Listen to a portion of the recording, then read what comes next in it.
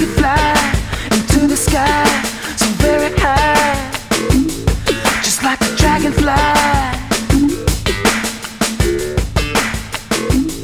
I fly above the trees, over the seas, and all the degrees. What a ride. Rupert Guinness and Aaron S. Lee.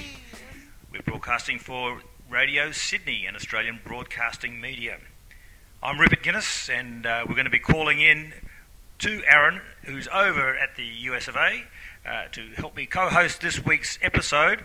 It's a chock-full episode. We've got plenty happening. As we're broadcasting now in sunny and humid Sydney, we've got a massive weekend of footy finals. We've had the AFL final between the West Coast Eagles and Hawthorn. The Mighty Hawks got up to continue their dynasty in the final at the MCG, and just before we were broadcasting, I've woken up to watch the Rugby World Cup over in England, where the mighty Wallabies beat England to shore up a place in the quarterfinals. But first off, they've got to play Wales next week, who'll also go to the quarterfinals in Twickenham. But it's a great win by the Wallabies there. And after we're broadcasting, there's the NRL, National Rugby League Grand Final. A all Queensland affair between the Broncos and the Cowboys. So it's there's plenty happening here in Australia and around the world. But what a ride is the show about swim, bike and run and anything else that tickles your fancy in the wild and wacky world of sport. And there is plenty of things happening. Rest assured, we're going to speak with Aaron to start off with some big news about the Ironman. The Hawaii Ironman is going to be held next week in Kona. Melissa Helschelt, as Aaron broke the news yesterday, is unable to take the start in the race due to injury. So Aaron's going to be talking to us about that. We're also going to be continuing the story about Jarryd Hayne, the former NRL player who's with the San Francisco 49ers in the NFL. He's up and running now. He's had 3 games into the season, and we are obviously not going to speak to Jarryd Hayne, unfortunately, but we do have someone who's spoken to him. And that's Michael Chammas, my colleague at the Sydney Morning Herald, who spent a month leading up to Haynes' first game for the 49ers, reporting on the story. We're going to speak to Michael about what was it like being an Aussie journo following this big story in American sport, also about Jarryd Hayne, and also about how he conducted himself, how he feels, his future, and the pursuit of the next Jarryd Hayne or Jarryd Haynes. Will that come from rugby league? Or will it come from rugby union? Or will it come at all? Anyway, there's plenty in the show this week. So let's get the ball running. Let's get the bike riding, the swimming, and the running by getting in with Aaron Lee on the phone. So let's just take a break first, and we'll put the call in, and we'll get going with this great show. What a ride.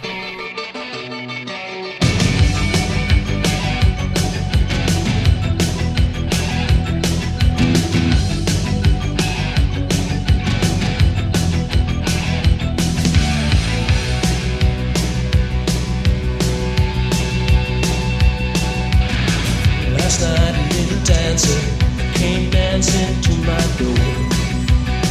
Last night a little angel came pumping on my floor. She said, come baby, you got a license for love, and if it expires, pray help from above, because in the midnight hour she cried more, more, more. With a rebel yell, she cried more, more, more. Wow! In the midnight hour, babe, more, more, more. With a rebel yell, more, more, more, more, more, more.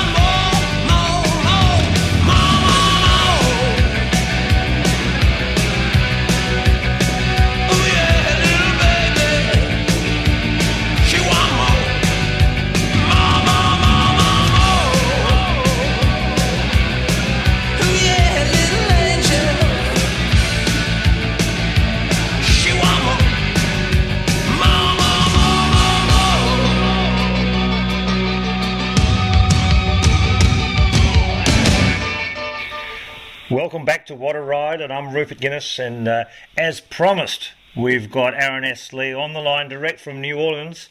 And Aaron, as I said before, he's the guy who broke the big story, the Ironman story about Melissa Halsels and her disappointing decision that she's had to pull out of the Ironman coming up. Aaron, welcome back to What a Ride. We're missing you here in sunny Sydney in Australia, but congratulations on a great story, but obviously it wasn't a happy story for Melissa. Just tell us briefly, give us a recap of the story and how you got the story. Absolutely, Ruth. Thanks for having me back on. Obviously, Melissa was extremely devastated. It's the second year in a row that she's now forced to withdraw out of Kona due to both kind of freakish injuries.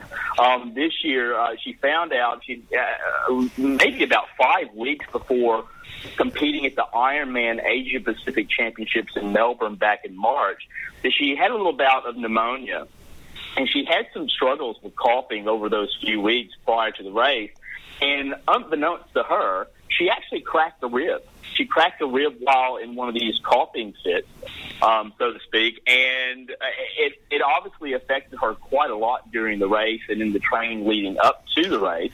Of course, it was well documented that she struggled with some feet and blister problems throughout the race as well. But she braved through, not only completed her second Ironman, full-distance Ironman race, but she won her second. So she's 2 for 2 at that distance. After which, though, she kind of fell off the radar for about 6 months, and she was suffering and struggling a little bit, and trying to regain some feeling in the feet from such a hard race. Again, she almost actually pulled out of Melbourne at the time, but she braved through it. She won the race, took some time off, and did a lot of training on the elliptical trainer while still doing the lap swimming and obviously riding a bike. Over that course, she believes that her bone density dropped. And about 6-8 weeks ago, she decided to start picking up the schedule again in her training routine because she was preparing to go to Kona. And to be quite honest, she suffered she didn't know till Tuesday. She suffered a stress fracture of her sacrum, which is obviously in the pelvis area. For those, you're probably well aware of your medical and human anatomy there, Ruth, probably more than I am. I had to actually look it up when she told me. But she found out through a scan, an MRI scan from her U.S. base in Boulder on Tuesday, and she has just been left absolutely devastated. She's obviously a phenomenal triathlete, and she's only been a pro for about 5 years. To give people a little bit of background on Mel, she was Melissa Rollison, who competed for Australia at the Commonwealth Games, and I want to say 2006 in Melbourne, and she won the silver medal in the 3,000-meter steeplechase. Melissa's running career was shortened a bit by she suffered stress fractures quite a bit in the shins as well. She turned to triathlon with the encouragement of her friend and now manager Phil Stoneman of M5 Management. Big shout out to Phil. She turned to triathlon, and her first full year went undefeated. She's gone on in that 5-year span to capture not one but 2 Ironman 70.3 World Championships. She won the 2013, I believe it was, ITU long distance triathlon, the world title there, and so she's a 3-time world champion, phenomenal athlete. So she's just absolutely been left devastated, and plus I'm devastated because I tipped her. I tipped her to win Kona this year, Rick. Well, I mean, yeah, like I was about to ask you. I mean, you wrote the story for First Off the Bike, and the Ironman competitors, particularly her rivals, would have read that, and they would have been surprised probably to hear that news. I mean, how do you think that's going to change the race now? Do you think, she would have been, you tipped her, as you said, to win this year, but do you think it'll change, besides taking out one favourite, will it change the strategy of the race? Well, listen, she was my favorite. I think if you were to ask our friend Phil Rottner or some of the other triathlon journalists out there and industry insiders, she probably was more of a dark horse. I tipped her because for obviously Mirinda Carfrae, Rennie, Australian as well, reigning three-time Ironman world champion. She's never finished off the podium in 6 tries. She's amazing. But the thing with Rennie is, and she's shown this over the last few years in her title defense, is that it's hard to outrun her. And even though she's not a super strong bike rider, she's shown that if you don't have more than a 14-minute lead, a gap on her on the run, heading into transition 2, she's going to run you down. Well, we saw that last year, didn't we? We saw that last year, how strong was she? Yeah. Absolutely. But if there's one person in the pro field that I feel she could not run down necessarily with that kind of gap, it's Melissa Hauschild. So again, we're going back to her, she's an amazing runner. Started her whole career off again, silver medalist, 3,000-meter steeplechase. She's progressively gone to the long distance, and she's done an amazing time. As a matter of fact, finished some of the best splits. I think the 5th best bike split, I believe, as well, for a female at the Melbourne race last year, or earlier this year when she won the Asia Pacific Championships to earn an automatic regional qualification for Kona. So I think that, to me, Mel was that perfect athlete suited to really give Rennie that challenge that and of course, first off the bike, tweeted the story last night as it broke, and Rennie immediately got on there and expressed her condolences as well. I think she's a bit bummed. I think she was looking forward to a little bit of that challenge as well. But it does leave the door open for Rennie to obviously, go to, compete for a 4th title. But there are a lot of great athletes out there. Liz Blatchford, Angela Ney. There's a lot of Mary Beth Ellis. I mean, the list goes on. There's a lot of good female athletes out there that will be vying for that title. But until someone can outrace Mirinda Carfrae, she's got to be an odds-on favorite. I think the amazing thing about Mirinda Carfrae is not just her speed, in the back end of the marathon. It's just her confidence in her stride. I remember watching her last year, and she didn't look flustered at all. She just had that sort of self-assuredness when she was running, even though she had to come back from so far. But she knew what she had to do, and keeping calm eliminates so much sort of the stresses on you. I mean, you save energy by staying calm, mentally and everything. And Absolutely. Her fluid running style is just beautiful to watch. It just makes you wonder, though, Root, because she does give a lot of time away on the bike, and to be honest, she rides a Felt IA time trial bike or a triathlon bike that was literally designed for Mirinda Carfrae in mind. It was basically the year that I think 2013 where she failed to repeat and capture her title. They went to the drawing board because they realized that she struggles a bit on the bike. Rennie, and I'm going to get the figures wrong, but she's only about 5'2" at the 165 centimeters. She's only a couple stones, so she's a tiny little thing, and so she's not producing a lot of power on the bike. So they designed a bike that would keep her within that 14-minute range. They felt that if they could keep her within 14 minutes coming out of T2, transition 2, following the bike leg, that she has the speed to run, and the talent and the skills and the athletic ability to run her competitors down. Again, like you said, she's done that 2 years in a row now. My feeling was she could not suffer that kind of time loss to someone like Melissa Hauschild. And that's where I was so intrigued about this. Again, Melissa is completely devastated. To go back to last year, and I remember she had a freak accident which started. It's been a rough 12 to 14 months for her. She suffered a pectoral muscle tear during a massage, the sports masseuse. That was not her traditional sports masseur, and he accidentally slipped while massaging her pectoral muscles, and his elbow grinded in and really ripped the pectoral muscle from the body, from the bone. Gosh, that's. And I was literally, Yeah, and this was only about 3 days from her defending her 70.3 world title. Yeah. And I was literally on the phone with her as she was going to that table. As you know, Rube, how often have we, when we're not there, sometimes when we are there in person with the athletes, how many times have we interviewed athletes while they're on the massage table? Yeah. And it's a good time for them to take interviews.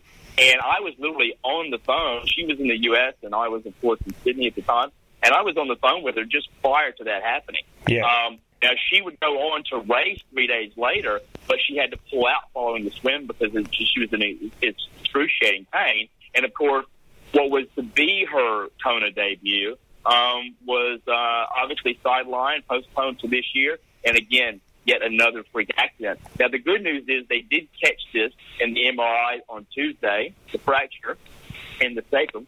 And the good news is that if they hadn't caught it, she could have easily done a lot of long-term damage that would have potentially been career-ending. Yeah, well, so I think that if there's a good news, if there's a good lining in that, it's that. And she said to me, while she is devastated, she's hungry and probably hungrier than ever to go back to Kona. She wasn't going to go to Kona this year. She said she told me on Thursday. She said, "Look, I just want to go back to Australia. I don't want to go to Kona. I don't want to sit on the sidelines as a spectator again."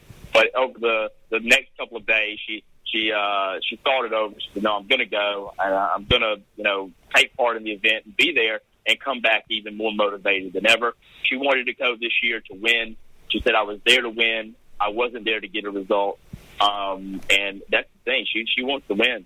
Yeah. Well, look, it's still going to be great. Looking forward to the race next week, and obviously we're going to have the men's race as well, which is always a cracker. I think it's great that we can actually see the Ironman live these days now too. So it'll be about this time next week, Australian time, when it'll all be unfolding.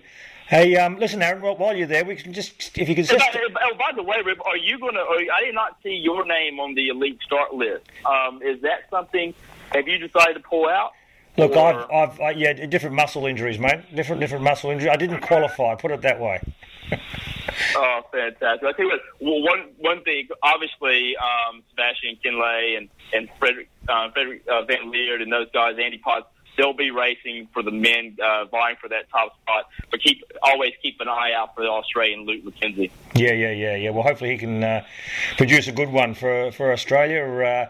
Listen, Aaron, if you can just stay on the line, we've still got lots more to talk about. We're going to talk about some bikes, but I just thought we'll just take a break first, and then we'll come back after a nice selection of music. Ooh, watching me hanging by a string this time. Don't easily climax on a perfect life. Ooh, watching me hanging by a string this time. Don't easily a smile worth 100 lives. If there's lessons to be learned, I'd rather get my damn words in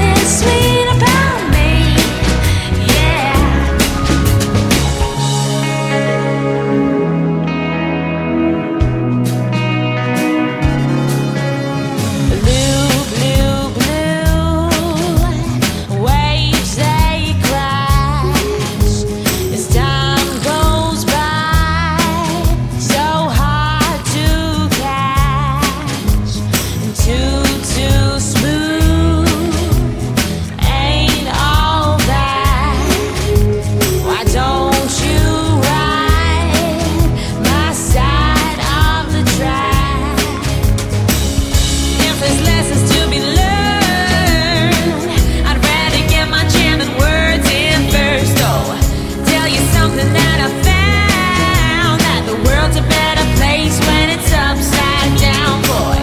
If there's lessons to be learned, I'd rather get my gem words in first, though. When you're playing with desire, don't come running to my face when it burns like sweet about me. Nothing sweet about me, yeah. Sweet about me. Nothing sweet about me, yeah. Sweet about me. Nothing sweet about me, yeah. Sweet about me. Nothing sweet about me, yeah. Sweet about me. Nothing sweet about me, yeah. Sweet about me. Nothing sweet about me. Welcome back to Water Ride. I'm Rupert Guinness, and with me on the line, still direct from New Orleans in the US of A, is Aaron S. Lee. Hey, we were talking just before the break about triathlon, the Ironman in Hawaii and Kona, which is coming up this week, but also in the US we've had the World Cycling Championships, and a terrific win in the men's road race by Peter Sagan. He absolutely was the strongest rider in the field and probably one of the most popular champions I can recall afterwards, having won the race in the rainbow jersey. But from an Australian point of view, it was an interesting result. Michael Matthews got the silver medal. He won the bunch sprint for second place. Sixth place was his Orica Green Edge teammate, Simon Gerrans. Now, in the fallout of this, there was a bit of a debate as to whether Simon Gerrans should have helped Michael Matthews try and bridge the gap or to reel in Sagan or not. The team did stipulate that the Australian team, that is, not Orica Green Edge, because they raced for their countries at the World Championships, stipulated there were two leaders, Simon Gerrans and Michael Matthews. And I spoke to Simon Gerrans, who said that was the discussion before the race and during it, and it was clear to everybody as to who had the protected status and who had to work for who.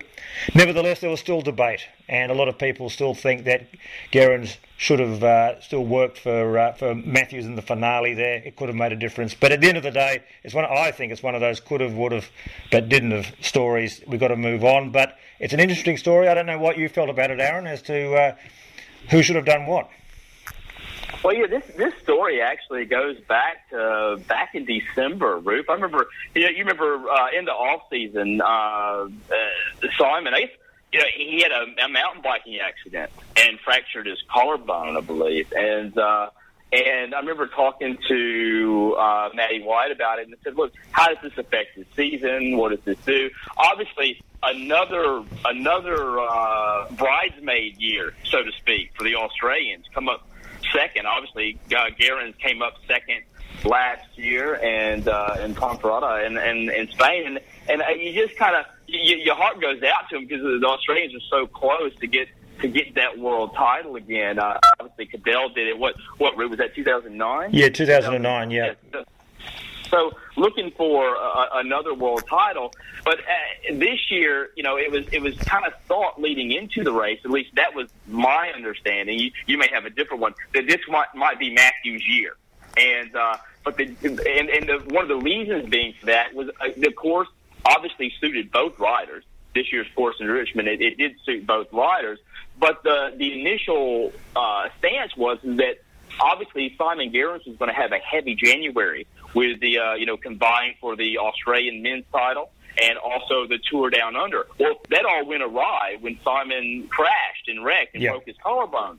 So it meant that his season was going to start later, which meant he would be in better form towards the end of the year. Yeah. And I remember talking to Matty White while Simon Gerrans was in the operating room. And basically, Matty saying, look, when it comes down to the race, again, it's country, and it's Orica Green Edge that is racing for your country. It'll just come down to who's the stronger rider. Yeah. And I think that's what it did. And look, I think Michael Matthews he's shown me a lot over the last 2 years. I really like the guy. I like his riding style. He's a bit different. He's a different cat. But I kind of dig that, and I think would it have been nice if they could have somehow worked together and helped either one, help the other out to take the world title, to take the rainbows? Oh, in an ideal situation, yes. But I think when you got the green light and you feel like you've got the leg, I mean, I would. It'd be hard for me not to ride for myself, for a world championship. Look, this is my take on it, and I think there's just 2 points which I think are really important. Is that firstly, there were the tactics that were set aside by Brad McGee, the Australian team sports director and national selector, that both riders were given a carte blanche to ride for themselves. So that was outlined specifically. Secondly, I think you've got a case of, as you said, Michael Matthews, absolutely fantastic rider who's really shown a lot this year, and I think he's matured as well. And that Tour de France finish by him was really important because it's made him mentally tougher. And you've got a young guy. He's 25, young guy, just getting better and better with every season. And, Simon Gerrans, who's probably closer to the end of his career than the start, and he's 35, but he's still obviously in very good form. But they're both natural-born racers. They race to win. They don't race to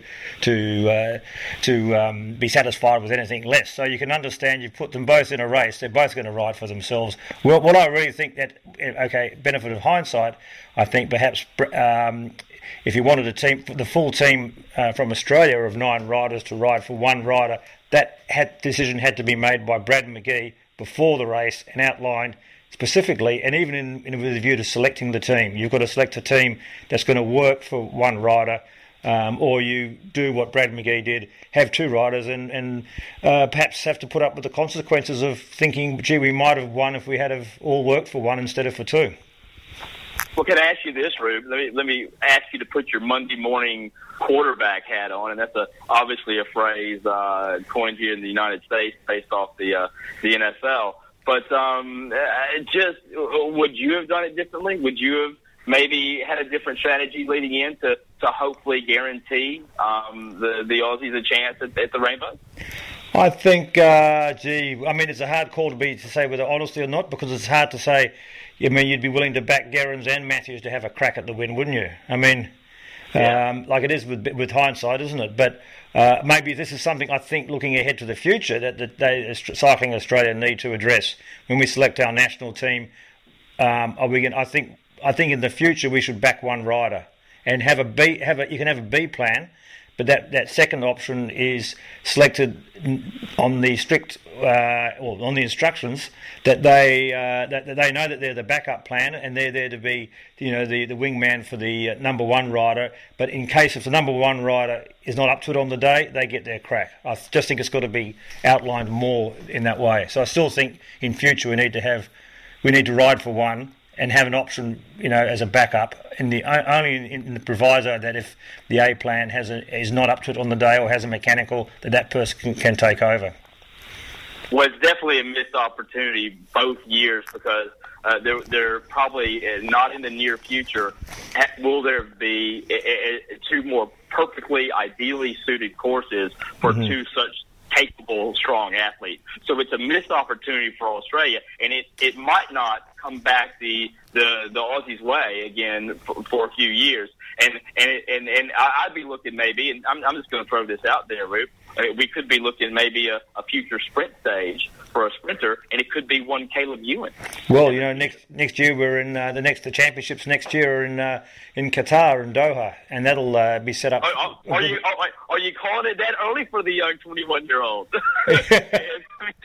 Nothing like pressure. Nothing like pressure, mate. Nothing like pressure. Yeah. Hey, but he's shown that he can handle it. The interesting thing is that these guys, Matthews, Gerrans, and we did, speak about Caleb Ewan, but they are riding for Orica Greenedge during the year, and it's one of the great stories or big stories I think from an Australian cycling point of view this year has been the transformation of Orica Greenedge from being an opportunistic team that goes for classics, that goes for try to sneak into breaks, to being one that's evolving into a team for general classification. Their Colombian rider Esteban Chavez got a fantastic 5th place overall in the Vuelta when they were aiming for a top 10. We've seen the Yates brothers from Britain. Okay, these are not Australian riders, but they're in an Australian team with an Australian ethos and under the direction of Matt White, who's an Australian. And this team is evolving and it's changing in its setup too, and it's changing with its roster as well. But it's evolving in a very positive way. Well, I'll tell you, I believe whether Chavez or the Yates brothers are Australian or not, their success, the fans of Australian cycling, they're quickly embracing those guys as their own. And I think that's fantastic, and I love watching them. Talking about Orica Green Edge, what I'd like to talk to you about is just Simon Clark. Simon Clark is gone. He's a Cannondale Garmin, and he has made the move. And just what's your thoughts on that? At this point in Simon's career, what do you think he'll receive at Cannondale Garmin? Obviously, maybe more pay, maybe a bigger role with the team. I just kind of wonder what his motivation was to leave. Yeah, I think like I wasn't stunned that he left, because I guess obviously we hear these things, rumours and murmurs, going through the season, and then there's this silly rule in Australia and in the UCI in cycling about no discussions about contracts until August 1. But you hear things beforehand. But yeah, I mean, saying that, someone like Simon Clark, who I've thought is, he's a fantastic rider, and we've seen him produce some great rides.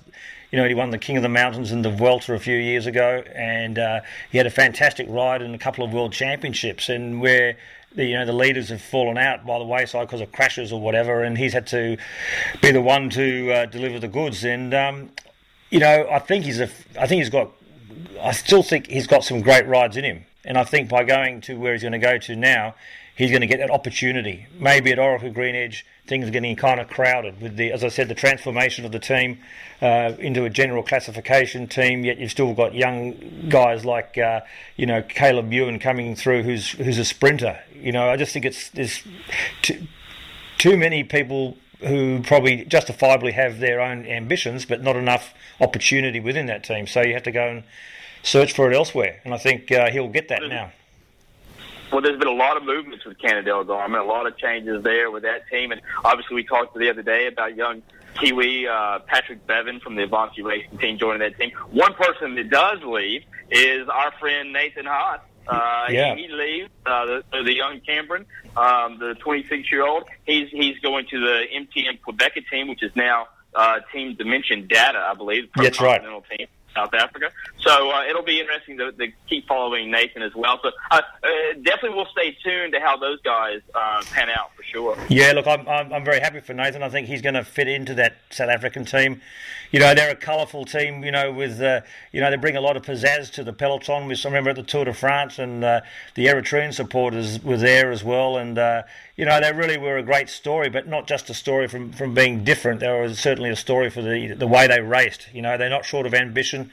They're willing to have a go, and they do produce results, and Nathan, I think, will be. He's a guy with personality, and I think he'll be swept up by that atmosphere, of the team, and he'll certainly get some opportunities himself. They're going to have Mark Cavendish there as well, so I guess Nathan will probably be on a different program, I'd say, racing-wise, because I think the Cav program is going to be very much built around Cavendish, obviously for the races he does. But the flip side of that, if Nathan does a different program, and he'll get his chances, and Nathan's best is, we haven't seen his best yet, I believe, and I'm looking forward to that, Well, I agree with you completely, Ruth. I think the best is yet to come for young Nathan Haas. Now, you mentioned Mark Cavendish joining him with Dimension Data. Of course, that's a step down for him from World Tour to Pro Continental team. And of course, FedEx Quick-Step, they replaced Cavendish with a disgruntled Marcel Kittel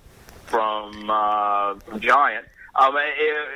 Your thoughts on that whole saga and transition? Yeah, it's interesting, isn't it? I mean, I guess it shows that I guess for Giant, I guess it shows that they're all.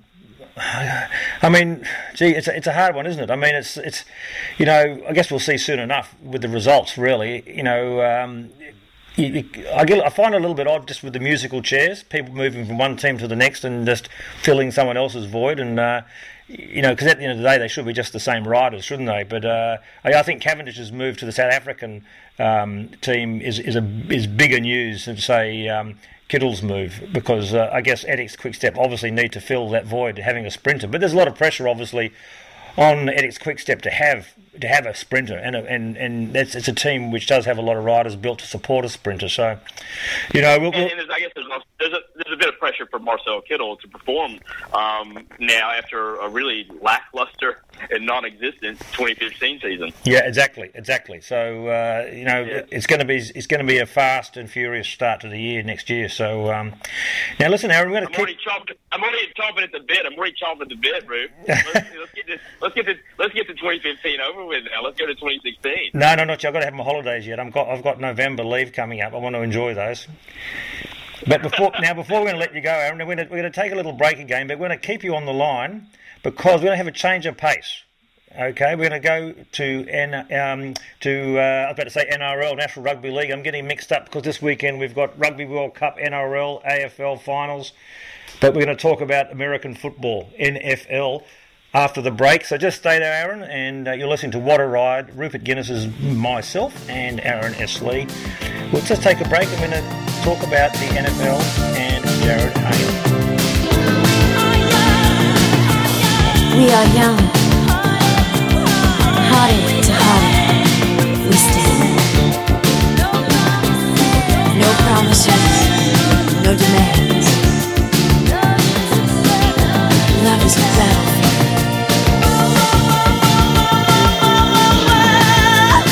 We are strong. No one can tell us we're wrong.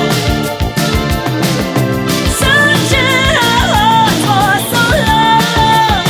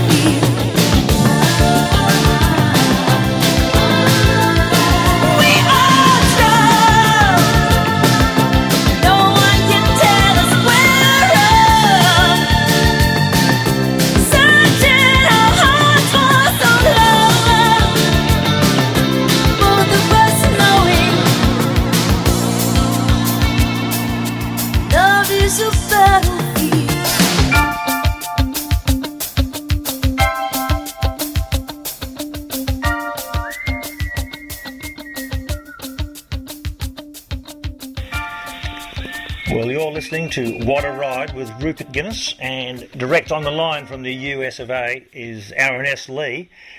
Now, we've been talking Ironman, Aaron. We've been talking cycling. I'm getting exhausted, but I hope I'm hanging in with the pace here. It's a really busy time of sport, not just in Australia, but around the world.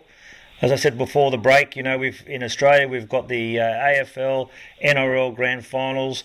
We've got the Rugby World Cup over in England, where the Wallabies beat England to qualify for the quarterfinals this morning, Australian time. So it's all happening there. But in the US of A, as we've said, a lot's happening there as well.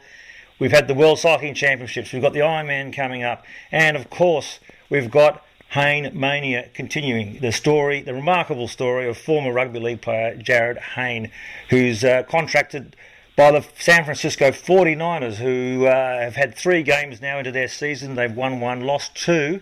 But Jarryd Hayne, in his last game against the Cardinals, he again created a lot of attention with a 37-yard run, I understand. But he's got a big test coming up, Aaron, on Monday, Australian time. They're playing the Green Bay Packers, and I think, as you told me before the break, he could come up against Aaron Rodgers, the NFL's most valued player, I understand.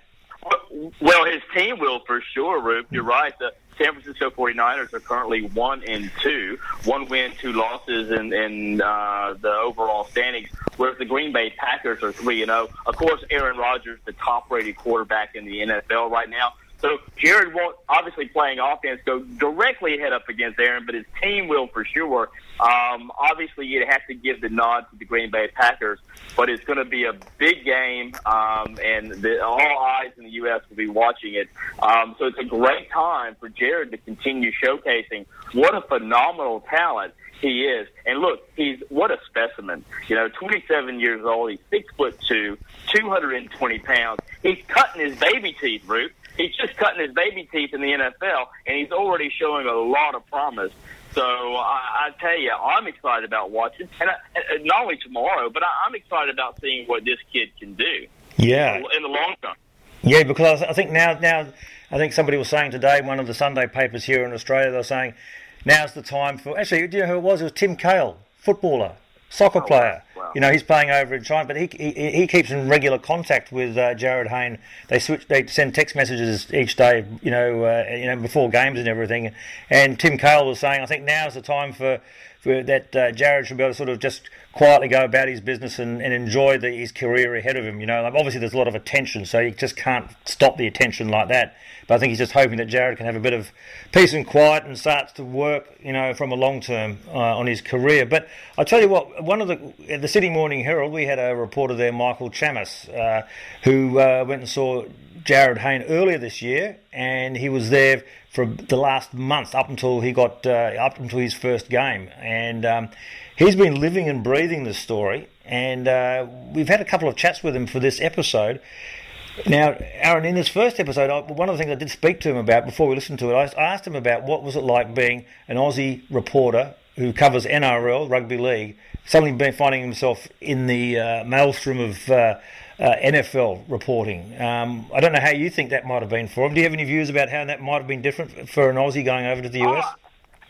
I don't think it would have been any more difficult than it is for an Aussie reporter at the Tour de France amongst the foreign press there. I think obviously there's sometimes there could be a little bit of a hierarchy, but I've seen you, Rube. You use your elbows and you get in there and you get your questions asked. I mean, and you've never been shy about pushing another reporter away, especially the TV guys, and I've seen that firsthand. So I don't think it would have been that big a deal, and I think as well he would probably have a lot of insights that the other reporters, the U.S. reporters, would follow his lead a bit in dealing with Jarryd Hayne.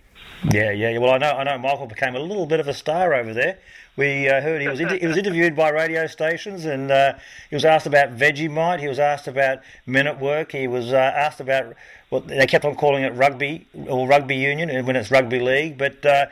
He became a little bit of identity himself, and so I thought, this show, Aaron, we love to talk to identities, don't we? Yeah. So I thought I'll go straight to the man. We do. Yeah, we can't bring you Jarryd Hayne himself, but we can speak to the man who spoke to Jarryd Hayne, and here he is, Michael Chammas. Let's have a look. Let's have a listen to see what he had to say about what it was like reporting and following the story. Well, welcome back to What a Ride. I'm Rupert Guinness, and sitting with me is another one of my erstwhile colleagues at the Sydney Morning Herald, Michael Chammas, who has just got back from almost a month of chasing the Hayne plane, Jarryd Hayne, in his pursuit of a career in the NFL. Mr. Chammas, welcome back, mate, and just briefly tell us, you're back in Australia, how are you feeling about it during this had? It's good to be back in Canada right now. It was an unbelievable experience. Being able to cover that for a decade was in sport as well. So it was definitely an unbelievable experience. No point. Just a long time to be away from home. Tell me, I know you've been following the story before, just because you've been over there before and you've interviewed Jarryd. Did you notice any change in Jarryd Hayne, the person, to when you interviewed him the last time when you were over there? Yeah, I did. I think it was a lot more. It was a lot more relaxed than I saw him in April. I think the magnitude of what he accomplished on the roster, I think that was still fresh. His goals probably weren't as high as they were in a short term. So the first time around, he was very relaxed, happy to talk about his journey. He didn't want to give too much away. Didn't want to show too much emotion. It was as if he had his guard up and all the media attention.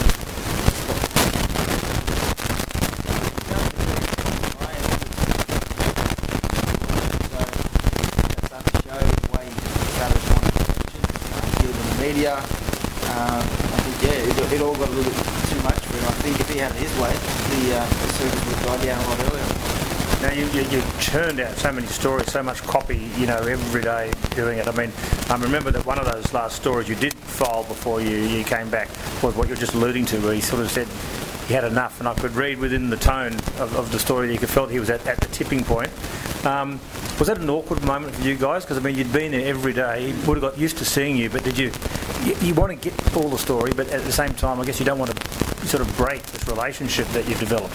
Yeah, it felt like we were stalking him for a while. Every time we saw him, he'd look at us, we'd look at him, it was like, not again, sort of thing. We ran out of questions to ask him, but to his credit, we developed a relationship with him back in Australia, so he always took the time to answer a few questions on the side after his interview. But it did have that feeling where we'd overstayed our welcome a little bit, and he was just wanting to get back to trying to impress. Because you've got to remember that when you walk into the locker room and the media are all around Jarryd, there's probably guys in that room who'll be looking at him and why he hasn't deserved his attention after 4 weeks in the sport. So I think one of the things he was conscious of was not trying to big note himself, and definitely earning respect for players who basically felt they had to earn his stripes before he could get the right to demand second stage as he had been. So it was definitely How was the experience with the guys and also the other coaches who were there as well? How did they respond to you guys? Were they getting at all testy or anything, or were they sort of curious about who the Australian men are and what they're like? I think at the start they were curious, and the head coach, I'm sure, was probably laughing and enjoying the attention, but by the end you felt as though when you asked the Hayne question, you sort of overstepping, stepping the mark a little bit. They felt like you felt bad for Jarryd, you didn't want to hijack his I felt personally that more was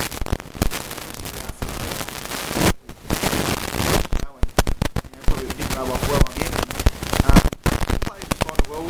Reggie Bush was happy to talk about him. One of the other guys actually said to me, I came up to the guy Alex Boone, who said, I wonder if he brings hospice if he mic'd up on the sideline when he put that shoulder charge on. So I went up to him and he turned around to me and said, when he heard my accent, he's like, if you ask me a Jarryd Hayne question, I swear. And I just turned around and said, mate, I just want to talk to you about beer. And he was happy to talk about beer. But I think they all can understand and sort of have appreciation of how big this story is in Australia. So there were the occasional comments when you were interviewing him, Jarryd, the Hayne playing, they were screaming out in the middle of the interviews. So I think we got a little bit tired of that. Now, obviously, you saw him, his transformation into now being a rostered player. He's had a couple of games now. But when you compare seeing that transformation to other athletes and other sports you've covered, you cover a lot of tennis, obviously rugby league and other sports. You know, is there sort of a comparison you can make to what you've seen and what's it been like to write about? Well, I'm not an NFL expert, so it was a bit hard for me. Because obviously, I spent a lot of time with Jared, so my focus has been more personal rather than his development as an NFL player. But I got to understand the game and I got an appreciation for how much he actually learned, because the playbook from what he had was one of the things that he picked up and very good what he did in such a short time. Even the American journalists were amazed at what he was able to do. So I sort of understood where he stood because of the response from the US media, and they were all amazed at what he'd been able to do. Not just from the playbook point of view, but just finding space. They're not aware of rugby league or rugby union players for that matter, of how they, how natural they are in space. So to see him do what he did, they were quite taken back by it. What about the infrastructure around an NFL side, 49ers, for example? I mean, we've seen, football here in Australia, whether it's league or union or A-League and AFL, and a stadium is basically a stadium and a locker room, and I guess a lot of it's your IP with your coaches and sports scientists and medical backup staff. Is everything on a much bigger scale there at the 49ers? Yeah, not just the 49ers, I think the whole NFL. I walked into the NFL offices in New York and on display the 50 odd or 49 Premier Super Bowl ring, there, and the coaches there, and when I walked into Denver, the training facility, it was like nothing you've seen here in Australia before. Just two fields, there was an indoor field, it was just out of this world. I think with the 49ers as well, inside the locker room, and the way they operate, it's a totally different level to what we're used to back home. I remember going up to the 49ers offices and organised an interview with Jed York, the CEO, the son of the billionaire owner, and to get into the office there was fingerprint scanning, so it's you don't get that at Belmore, definitely. They may need it, you never know these days. What about the NFL supporter? How would you say, compare an NRL supporter to an NFL supporter? Is there a different sort of breed, or they're intrinsically the same sort of lunatic fringe society? No, I don't mean that. I mean, every code needs its fans, but I mean, what are they like? I think it's different. Especially with rugby league, with Jared, obviously, with rugby league in Sydney, there's 9 teams, so within a city you feel that rivalry. Well, you don't feel that over there. It's the same. Now, I guess they have the Oakland Raiders, but the San Francisco 49ers, and it's basically one team. So you're passionate about their team, but there's no real sense of rivalry. You get passionate about rugby, I think NRL, A-League, to a certain extent with the Wanderers and but I think they're similar fans, but I just think it's all about talking about the 49ers. Now, we were wondering back here when you were every day churning through your copy, we think, gee, maybe there's going to be a full-time round for you here. And I know you like tennis as well, you may be sort of trying to lay the bed ground for a US sports correspondence gig. What would that be like? What was it like covering sport in America, and how is it different to here in Australia? Oh, it's totally different. I think it was, to get the opportunity to go to New York and the US Open, that was quite an incredible experience. I guess seeing the way they operate over there, with the Australian Open in Wimbledon, and just like the culture of sport over there, it's all about the show. And I felt that with the US Open compared to some of the other Opens, the other Grand Slams, and covering the NFL. Well, the media is treated like royalty. It's not like it is here, because over there, you walk into the locker room, the access it's completely different. It's open to everyone, and it's sort of, you get to feel like you're welcome there rather than you're a hindrance, which you sort of get that in the NRL. And I think we could learn a lot from the way they operate their media, because to the players seeing someone in the locker room, media in the locker room, to them it's normal. Here it's frowned upon if you see someone in the locker room. I think South Sydney trialled it early in the year, and I don't think the players were happy with having media in the locker room. So they're leading the way in that, and I guess we've got a lot to learn.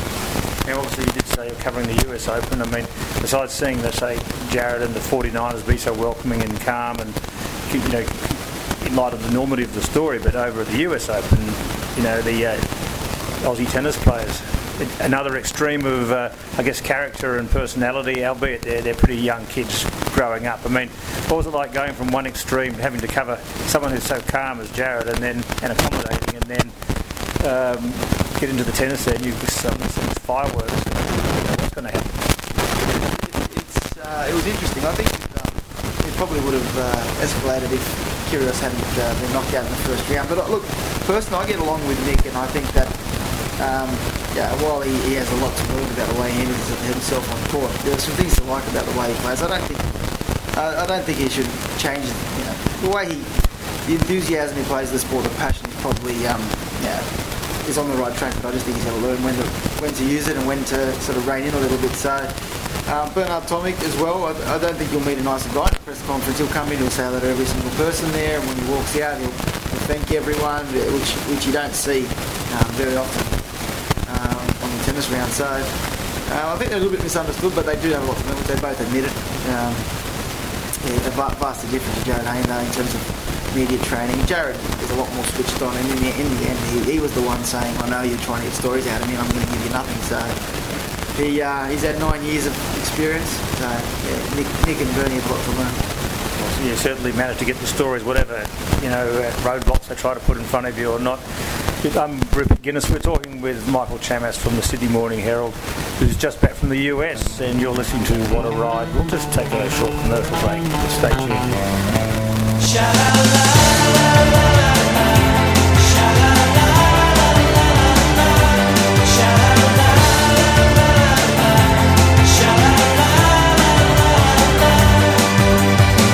There's one thing that I would die for.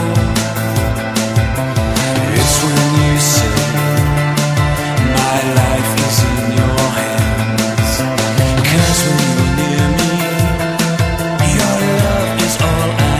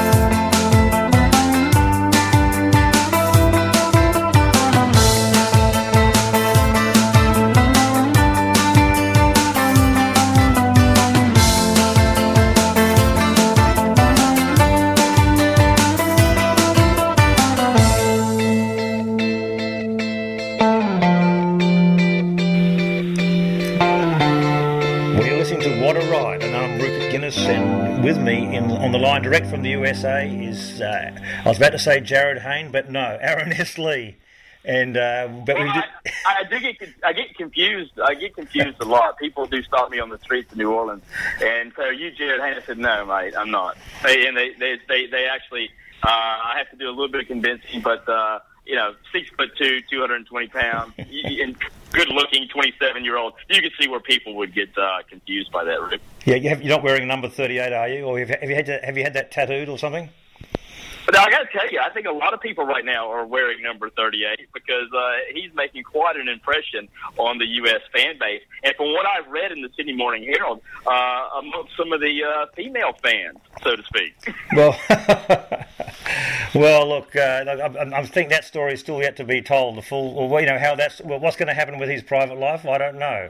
But Jared, to be fair to Jared, he is very spiritual, religious guy, and he's committed to his religion, and he's committed to, I guess, what's now his other religion, which is football, NFL. And Michael Chammas's remarks, I thought were kind of really interesting there. That was an interesting insight. But, the other big element of the story is, there was suddenly a lot of reactions from managers, or Jared Hayne's manager in the US, but also other managers and experts saying, we should start tapping into rugby league in Australia, and also at the Rugby World Cup, some of these agents have gone over there to try and talent scout for the next Jared Hayne. I mean, is that too simplistic, do you think, Aaron, or do you think it's something which there could be a flood of or maybe not a flood, maybe a constant trickle of supply of players?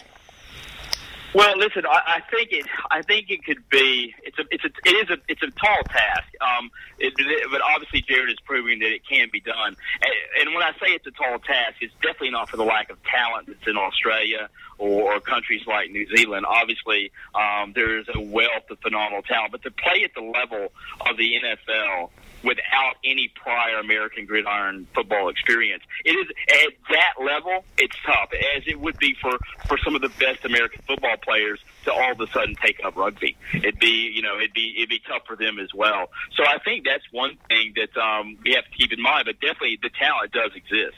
Yeah, because I think the other thing too, that it's in the hiatus of the story, the success story that it has become, and I'm sure someone's going to be writing a script for a movie for it one day. But I think it's easy to forget how much Jared had to have that want and desire, and there would have been a lot of low times as well when he was just like he said, in a car not knowing where he's going to go to today to try and find a place to train and all that sort of stuff. I mean, it's not just about putting your hand up and hoping a contract will come to you. You've got to really be willing to make a sacrifice, which he ostensibly did by turning his back on a $2 million NRL contract. So I mean, it's not just about turning the switch and putting on pads and a helmet, and and then turning up at Levi Stadium. No, you're exactly right. I would, as a journalist, I would never be faced with that type of situation or decision. So I can't even put myself in his shoes of what actually he turned down and to pursue his own dream of playing in the NFL. But good on you, mate. Yeah. Well, look, when Michael Chammas we spoke to, who we listened to before, I sort of asked him about this sort of question as well, because Michael follows NRL as well, and he's got a pretty good feel as to the environment from both sides of the fence there, NRL and now NFL. Let's have a listen to see what Michael had to say about that, and a little bit more about the Jared Hayne story and what it was like for him to follow it. Welcome back to What a Ride. I'm Rupert Guinness, your host for this episode. And with me is Michael Chammas from the Sydney Morning Herald, who's just come back from almost a month in the US, where he was following the story of Jared Hayne, the Hayne plane, and his pursuit of a career in the NFL, and also covering the US Open. Michael, thanks for being on the show again, and or still on the show, I should say. You didn't go anywhere in that little break we had. Tell me, obviously now Jared's up and running, doing serious games now. But I guess he's probably quite happy now to use sort of peace and calm, where he can just focus on the natural team environment without, as you said before, 15 Australian journalists following every step he makes. Yeah, definitely.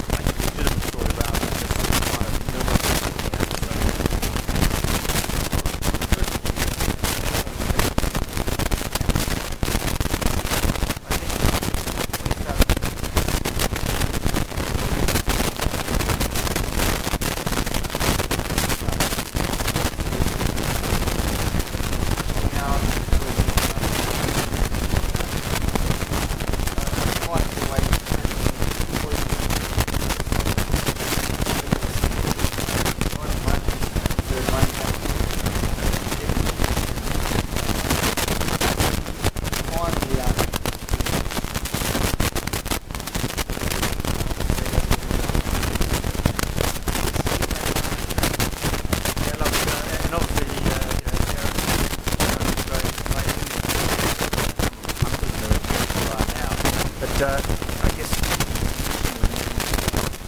teams to play down to identify the next Jared Haynes break into the league like he has.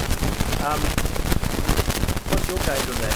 You know Jared Haynes is obviously before, but there's other people that seems like everyone's got to say on this.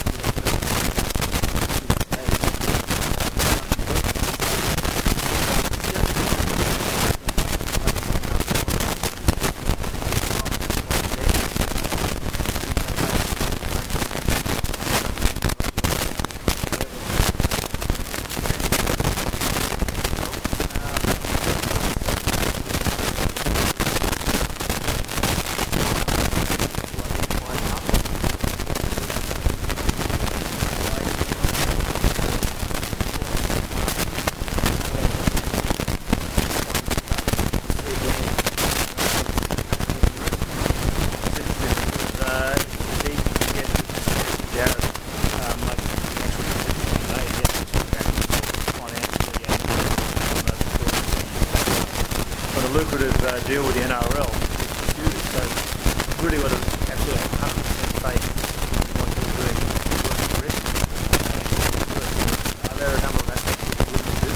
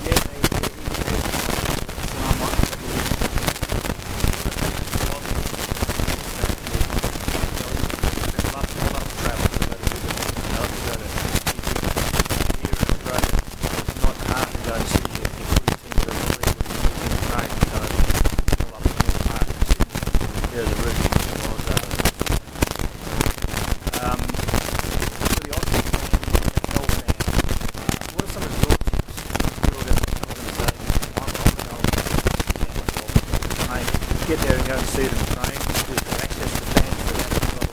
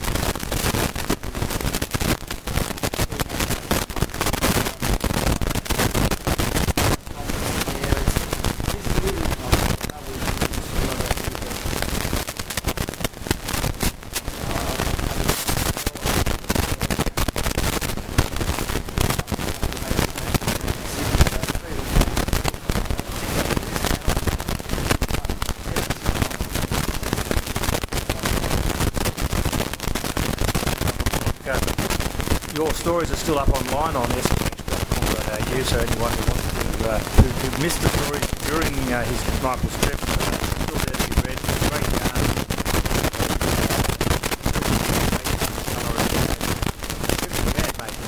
Congratulations on that great trip.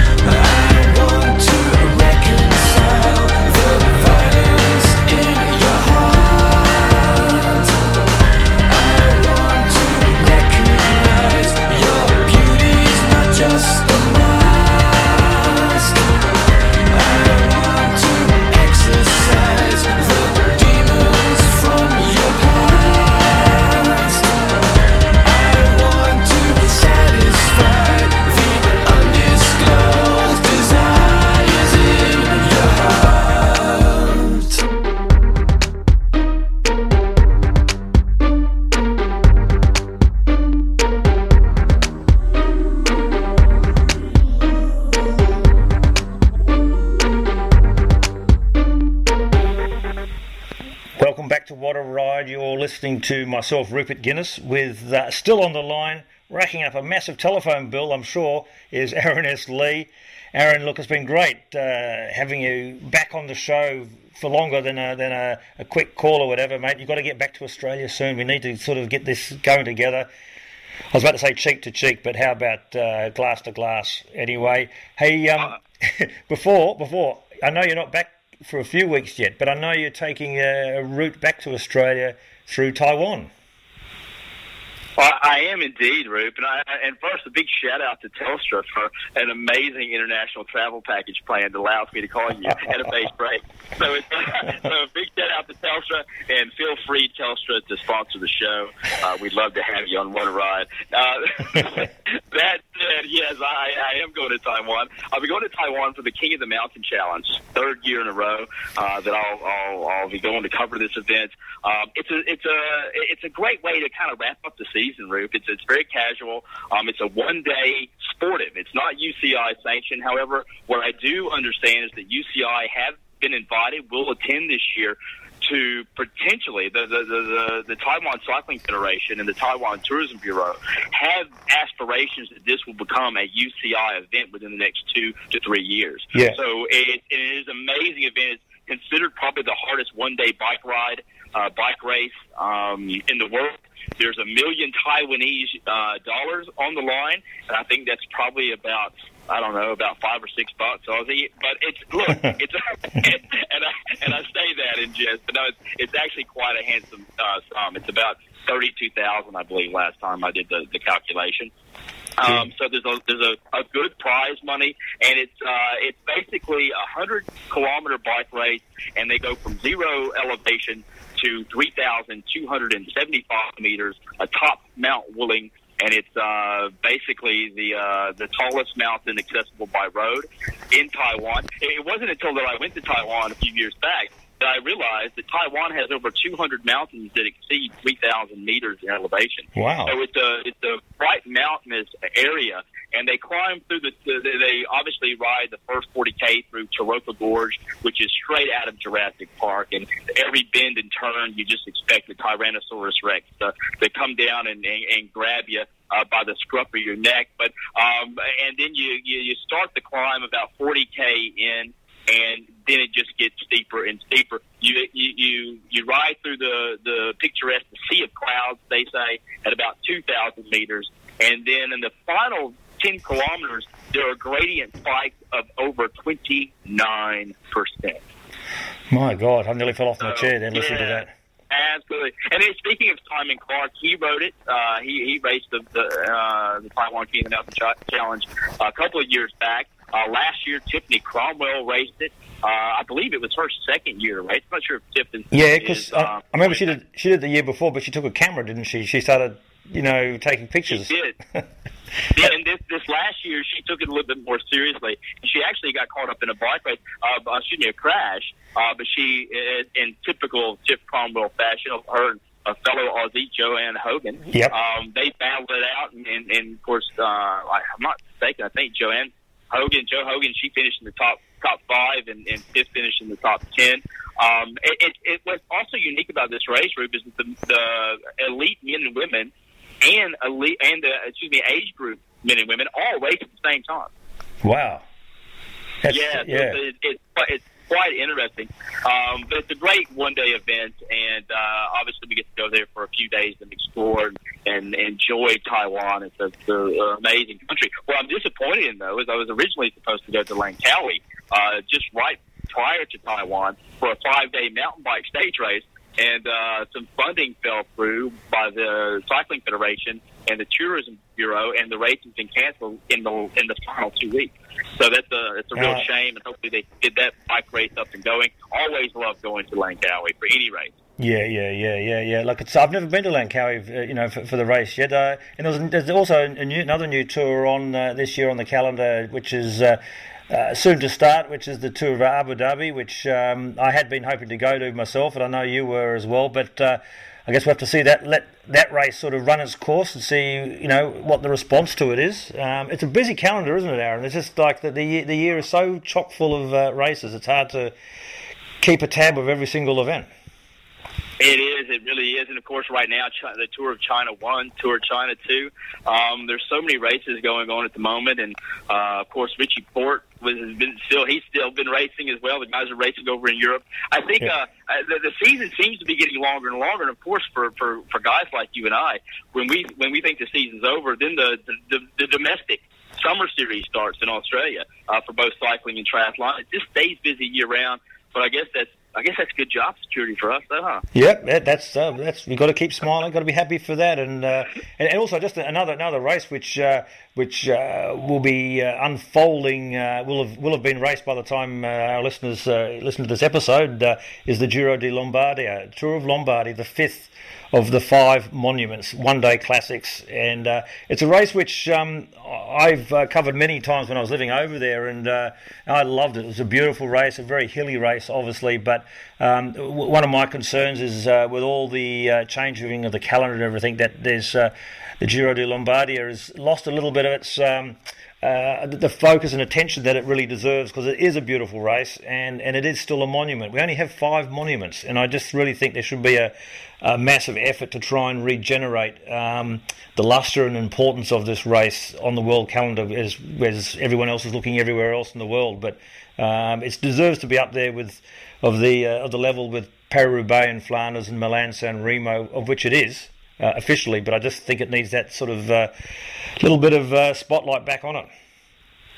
Well, absolutely. Well, one way to get that spotlight is to, by all means, mention it on What a Ride. Yep. Get the people out there tuning in for it, and I believe that's on Eurosport. Yep, on Eurosport, and if we get, hopefully, by the time people listen to this, we've had an Aussie winner, because I think Simon Gerrans he's down to race it, and an Aussie winner creates a lot of attention back here, doesn't it? So let's cross our fingers.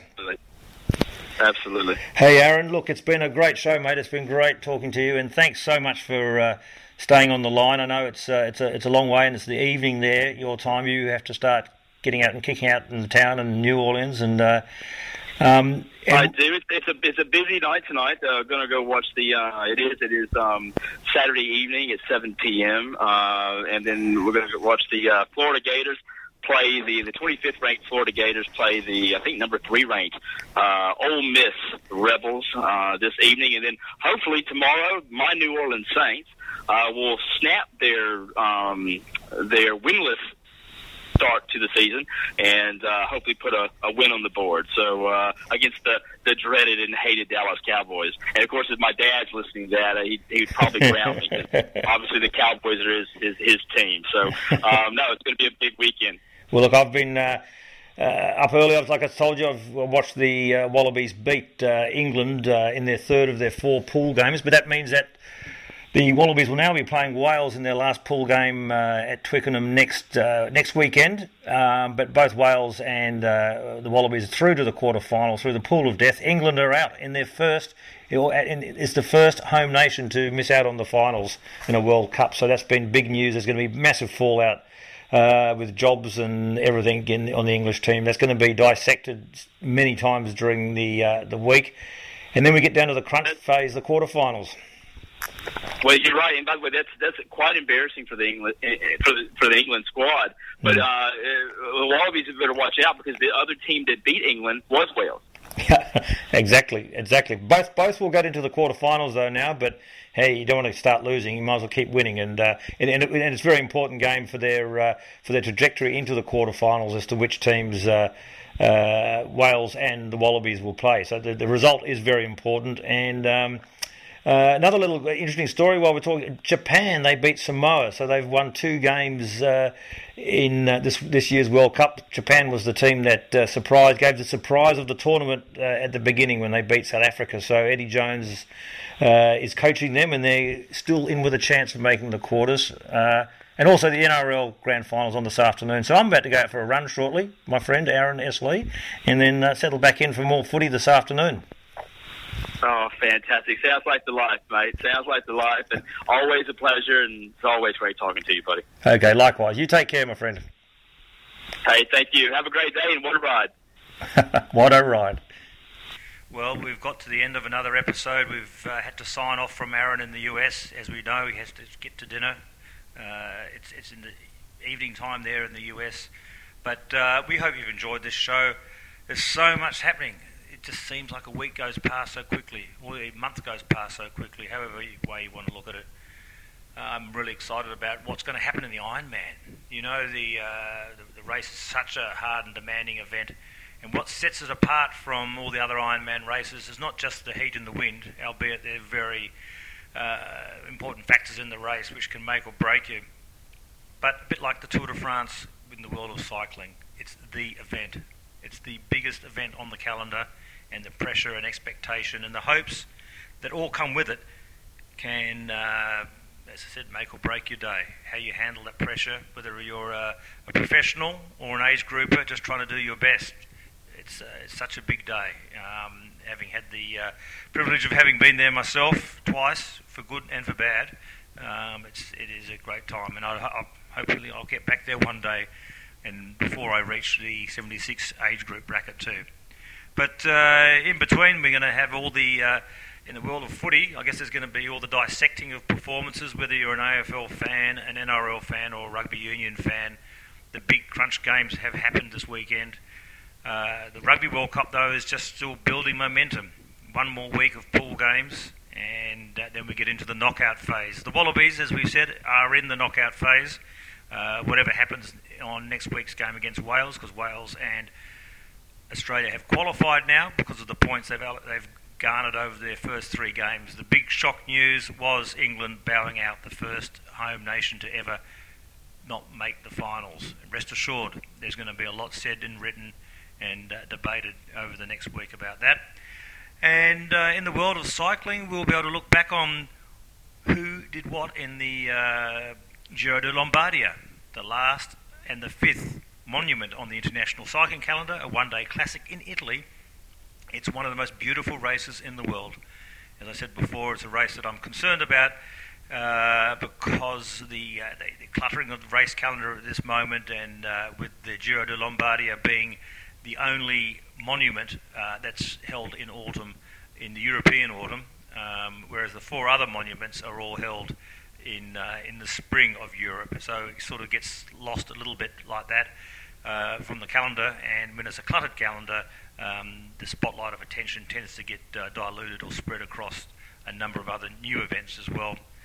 And then apart from that, before we know it, we'll be heading into the summer sports here in Australia. There'll be swim, there'll be ride, there'll be run, bike races, there'll be triathlons, a lot of sailing too. We won't give too much away, but we will try and get a little bit of sailing in later in the year. With the weather getting much warmer here, and a lot of people getting outdoors, doing whatever they want to do, it's a great time of year in Australia, and I know up in Europe and the US, as it gets darker by the day, rest assured, just keep your hope that spring's not too far away and your winter will not be too cold for you. Certainly the Christmas period will be fast upon us, and you'll all get a chance to have some festive spirits then, I'm sure, whether you're in the sun or whether you're in the cold. As for me, this is Rupert Guinness signing off for another episode. I hope you enjoyed it. I certainly have. It's been a great ride, another great ride, and what can I say, but what a ride, and stay safe, and don't forget, a meter matters. Thanks.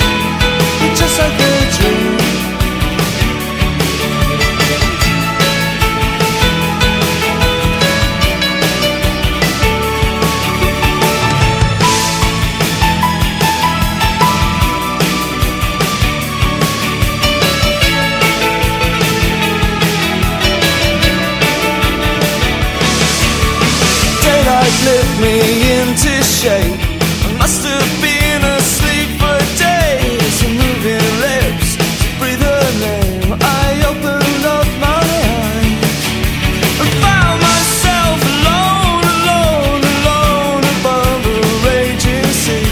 Stole the only girl I loved, drowned her deep inside of me. You, soft and lonely, you, lost and lonely, you, just like heaven.